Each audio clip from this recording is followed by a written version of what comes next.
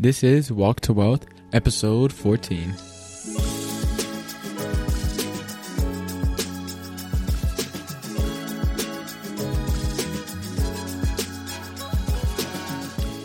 My name is John Mendez, and I am your host. Welcome to Walk to Wealth, where I motivate and inspire people new to the world of personal finance by letting you all in behind the scenes of someone who's still on his way.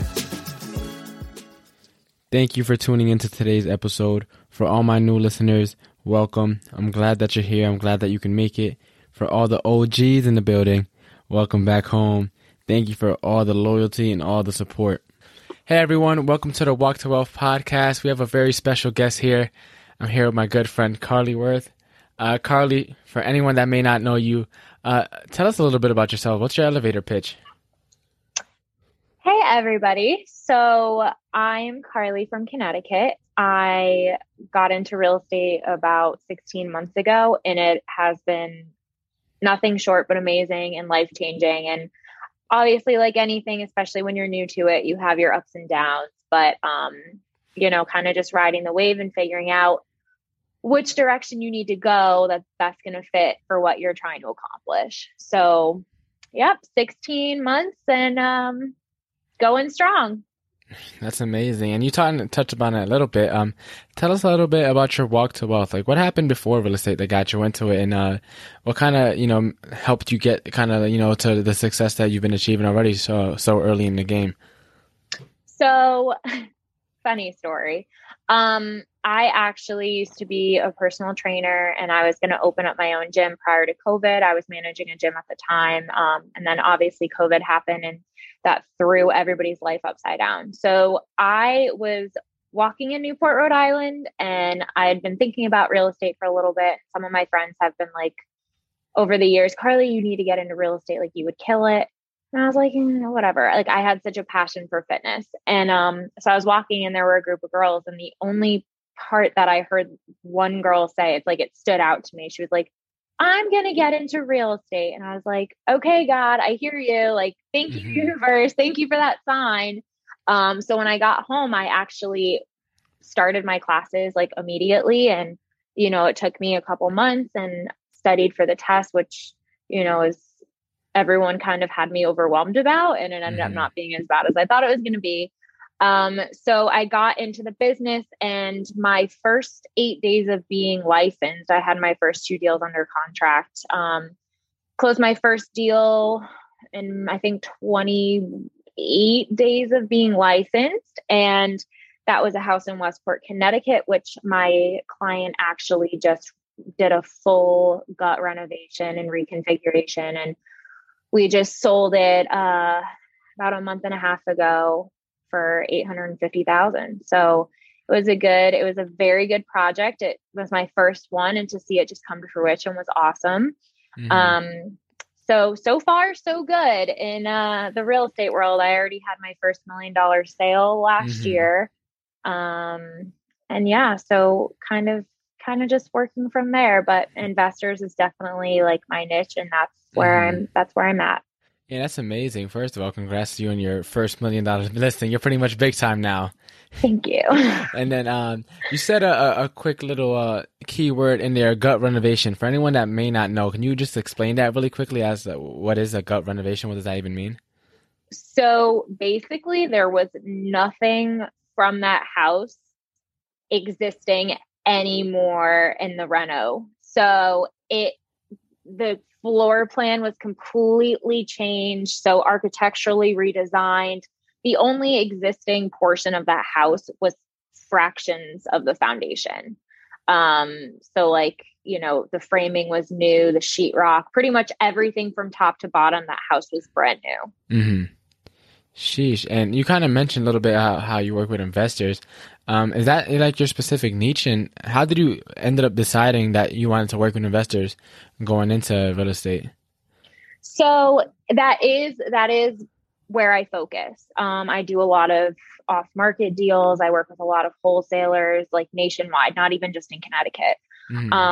So the way I got into that, actually, one of my classmates from real estate school had reached out to me once I got licensed and asked if I wanted to help him find his next investment property. And I had no clue. To me, real estate was just residential buyers and listings. Like, I didn't know about the investor world.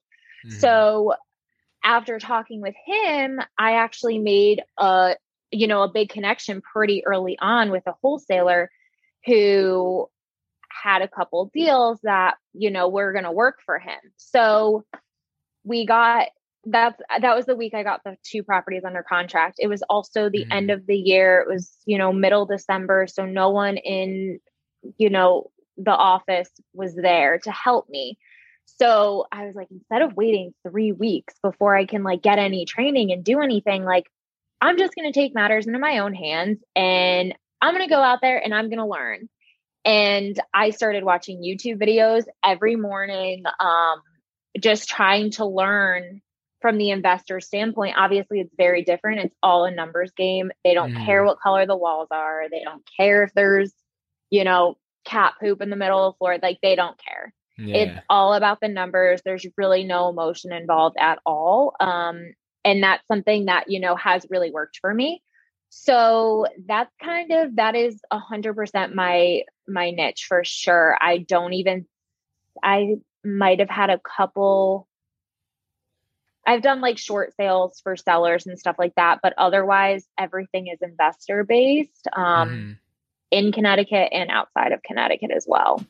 Really? And so, with everything being investor based, who did you have to meet? I know you said the one guy from the real estate school, but who do you have to network to get in touch with investors? Because I feel like that world is kind of closed off to a lot of people. Yeah. And not really closed off, but it's a lot of people don't really know about it, and the people that kind of know about it don't know how on earth to get involved actually in it. So it's definitely a completely different world. I mean, I've actually, other than my listings, my Westport listings, I don't think I've ever had an inspection. None of my investors have ever done an inspection. They show up with their GC, they do their walkthrough, they know their numbers, and they put in an offer. There's no contingency. So it is very, very, very different from regular residential real estate, where you're dealing with appraisals and you're dealing with mortgages. I have actually never even dealt with a mortgage. So completely different. All of my clients use hard money. I have the best hard money lender in the world, two who funds deals everywhere. Mm-hmm. Yeah. Sorry for interrupting. You said a GC and hard money. For anyone that doesn't know, what are those two things? So a GC is a general contractor. A lot of my investors have their contractors that they work with regularly. And then hard money is basically private money. The interest on it is a little bit higher, but it's more meant for investors, who are closing in an LLC. It's not their primary home. They don't want their personal assets to be held liable, so they close in an LLC. The money is a little bit more expensive, and it's usually shorter term, but you can get, loans to rehab the property. So you'll get monthly or weekly draws to pay for the renovations, which most of the time are 100% funded. So it's really meant for people who are in the real estate space to either flip or do the BRRRR method. So they're rehabbing the property to increase the value. So BRRRR, if you're not familiar, is buy, rehab, rent. Yes, repeat. Exactly. Yes. And that a lot of my clients do that. So I've had, multiple clients close multiple deals with me in a year, and that's kind of their game plan. And then, some people take a little break and go back to flipping again for quicker cash. But once they refinance, they get their cash back, and then they just invest into the next property. Yeah. And so, I know you said that, the investor world is a completely different world. What are some of the main pros and cons that you've so far experienced in your 16 months in the business dealing with mainly investors? So pros would definitely be, for me, I'm a very relationship oriented person. So for me, having those repeat customers and those clients, I should actually call them those repeat clients, I'm able to really build that rapport with them because I continuously do deals with them. And when, they're ready for their next investment property, they'll reach out to me. Or if I find something off market that might fit, their criteria. So it's a very good like relationship based, versus, in residential real estate, if somebody buys a house, they might not move for another 20 years. Yeah. Although you will get more referrals from friends and family, I still do get referrals. Now that my name is kind of out there in Connecticut for real estate investor friendly agent, I get, a lot of referrals that way, people that have worked with me or have heard about me. So that is helpful. But it's definitely, the investor space is definitely not for everybody. A con could be, you feel maybe a little bit, at the end of the day, it's the investor's choice. If they're going to go in on a property, you can provide them, the comps. You can tell them, hey, this is where the market was. This is where it is now. Nobody knows where it's going to go though. So at the end of the day, you feel a little bit of pressure, because it's kind of out of your control. Like you don't know how great the work is going to turn out. You don't know if they're going to really do everything that they should do to get top dollar for that house. So it's something that you're kind of a little out of control of. Things can change. But the investors who know what they're doing, they take accountability and they know exactly what they need to do. However, when you're working with a newer investor, that's definitely something that could maybe cause a little bit of a burden on you and feel a little bit of pressure. But I just try to keep in mind at the end of the day, I'm guiding them to the facts and it's their job with their contractor to deliver the product. Yeah, and how did you become so intentional about, working with investors and like strictly only investors? How did you become so intentional about that and choosing who you want to work with? I think honestly, like doing my first 2 deals so quickly with investors and like having that relationship, I think it really pushed me to keep going down that path. And the more connections I had and the more connections I got, it's just propelled me so much further in my career to the point where now I have, people who can buy $20 million apartment buildings. And if they don't want it, they have people who do. So it's just, I just kept networking. I would say like my first 6 months, I was just networking my butt off to get those huge connections. And then once you get a couple of those connections, it's kind of just like a snowball effect and it just keeps going and going and going. So, now I have some really top people who also have become friends who want to see me succeed. And they've given me, that a little bit of assistance to get me there as well. And with all the networking, was it like you just going up to random investor meetups, or like was it strategic? Were you like specifically trying to invest with people that you wanted to be like, or did you invest with like people who you wanted to do business with? How did you go about doing that? So I use mostly social media to network. And if I can't drive this point home anymore, you have to be so intentional with who you work with, because there are some people who will suck the life out of you. And I learned that lesson really early on. I was completely burnt out. I had a few clients who were taking up way too much time, texting me at, 5 o'clock in the morning, midnight. And, you feel inclined to have to cater to their every need, but it becomes to the point where it's almost toxic and too codependent and it's too much hand holding. So I have learned over the past year to be very, very, very intentional with who I work with and make sure that they're people that I want to surround myself with and that people that I want to be like. Everyone knows the saying, you're an average of the 5 people you hang out with. So if you're hanging out with, people who aren't successful in real estate, you're not going to learn anything from them other than how to fail. So I've surrounded myself at this point with people who are true investors and know what they're doing and have the capacity to do what they want to do. And that's kind of where it's led me. Yeah, and So, do you have any particular like networking events that you went to, like for example, like potentially CT RIA, or was like any conferences that you went to do a lot of networking? Was it like did you network by joining like Facebook groups and just mass DMing people? Like, how did you go about finding these people? Let's take a quick break. Thank you so much for tuning into this week's episode of the podcast. If you didn't know, part of my mission statement comes from Plato's quote, "The duty of the enlightened is to enlighten the unenlightened." And so since you guys are getting enlightened with all the gems we're dropping on this podcast, it is now your duty to share this with a friend so that then they can become enlightened and continue on their walk to wealth. So make sure to stop what you're doing right now, share this with a friend so we can continue being amazing humans and helping others in their walks to wealth.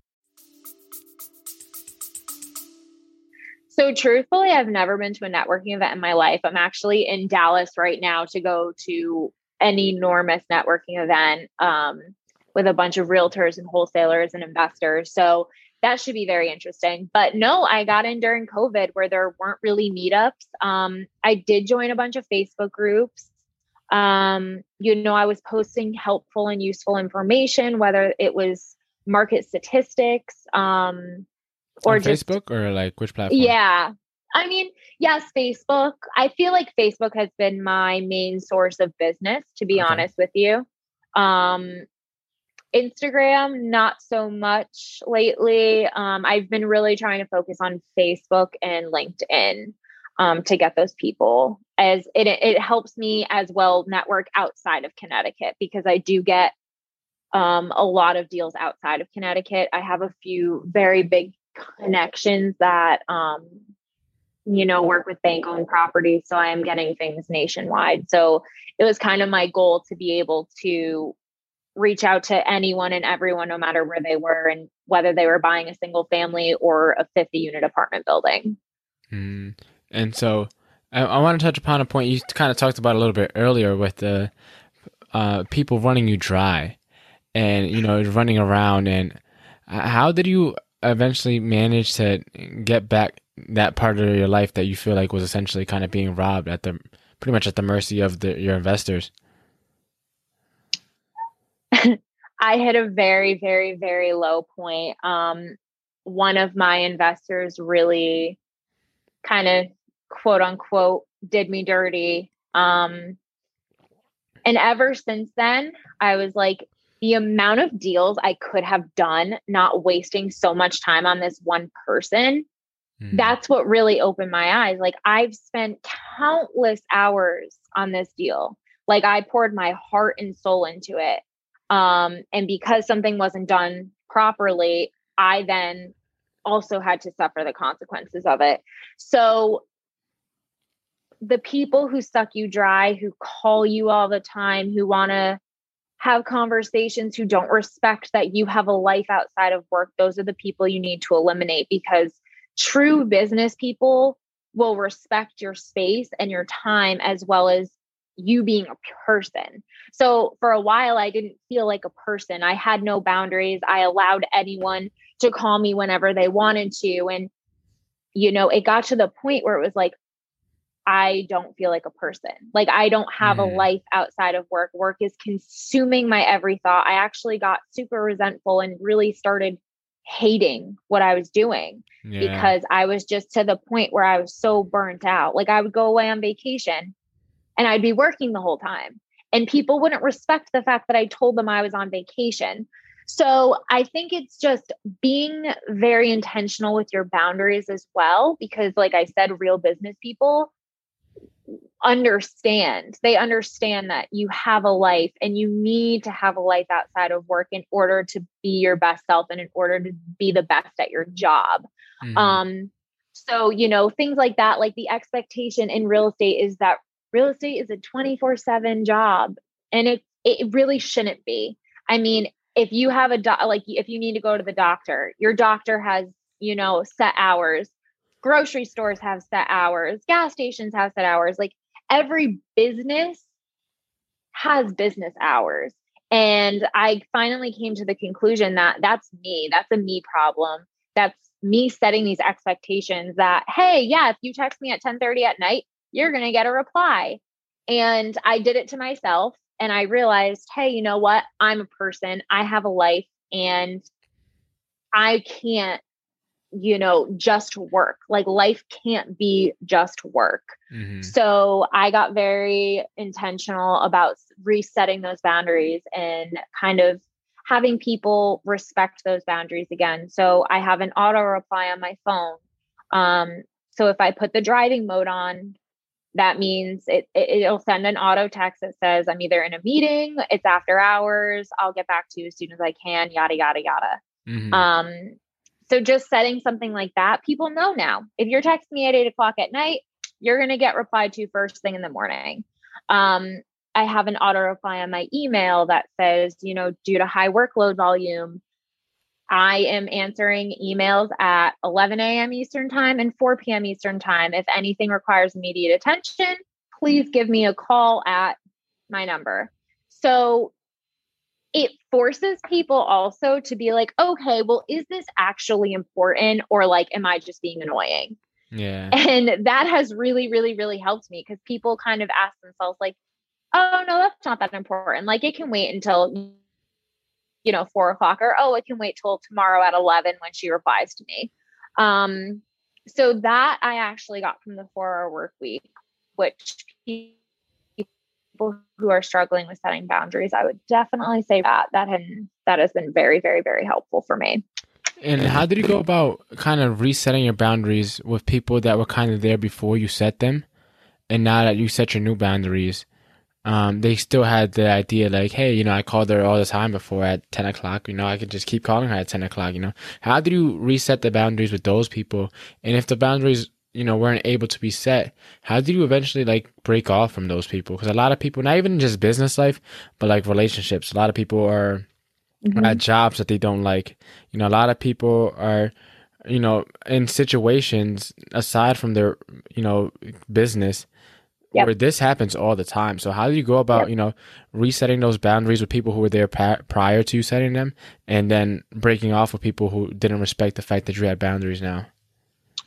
That's a great question. It definitely took a little bit of time. The people that I was close to, who I would talk to regularly, I kind of was like, hey, I'm going to start turning my phone off at, I think at the time it was like 7:00. Like, hey, I really need my family time. I'm interrupted during dinner every night. Like, I can't keep living this way. Like, I have to have my family time, and I can't work 14 hours a day, because that's essentially what I was doing. And the people who know and respect me respected that.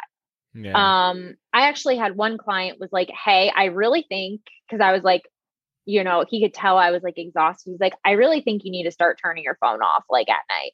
And I was like, yeah, you know what? You're right. I do. So like I said, because it's a little different, because I have relationships with these people, they do respect me. And by me implementing those boundaries, I think it only helped them have further respect for me. But if somebody is not going to respect those boundaries, then that's somebody you instantly know right off the bat, do not work with them. If somebody doesn't respect you and your time, and expects you to be accessible 24/7, don't even waste your time, because the stress is not worth it. And I've come to that conclusion this year too. Like, there is no amount of money in the world that was worth the amount of stress I was putting myself through. I was at rock bottom. And so then let me ask you a question then. If you could go back in time right now, would you do it all over again to get to the success that you're at now? Or would you have waited another year or so? That is all for part 1 of the interview. Make sure to come back for part 2 so you can get the rest of the gems that we dropped in this interview.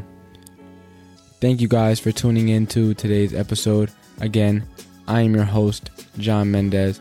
You can find me at JohnMendez_realtor and at Walk to Wealth on Instagram. Please make sure to subscribe and leave a review if you're loving the podcast so far. New episodes are released every Sunday. Look forward to seeing you guys in the next episode. Take care.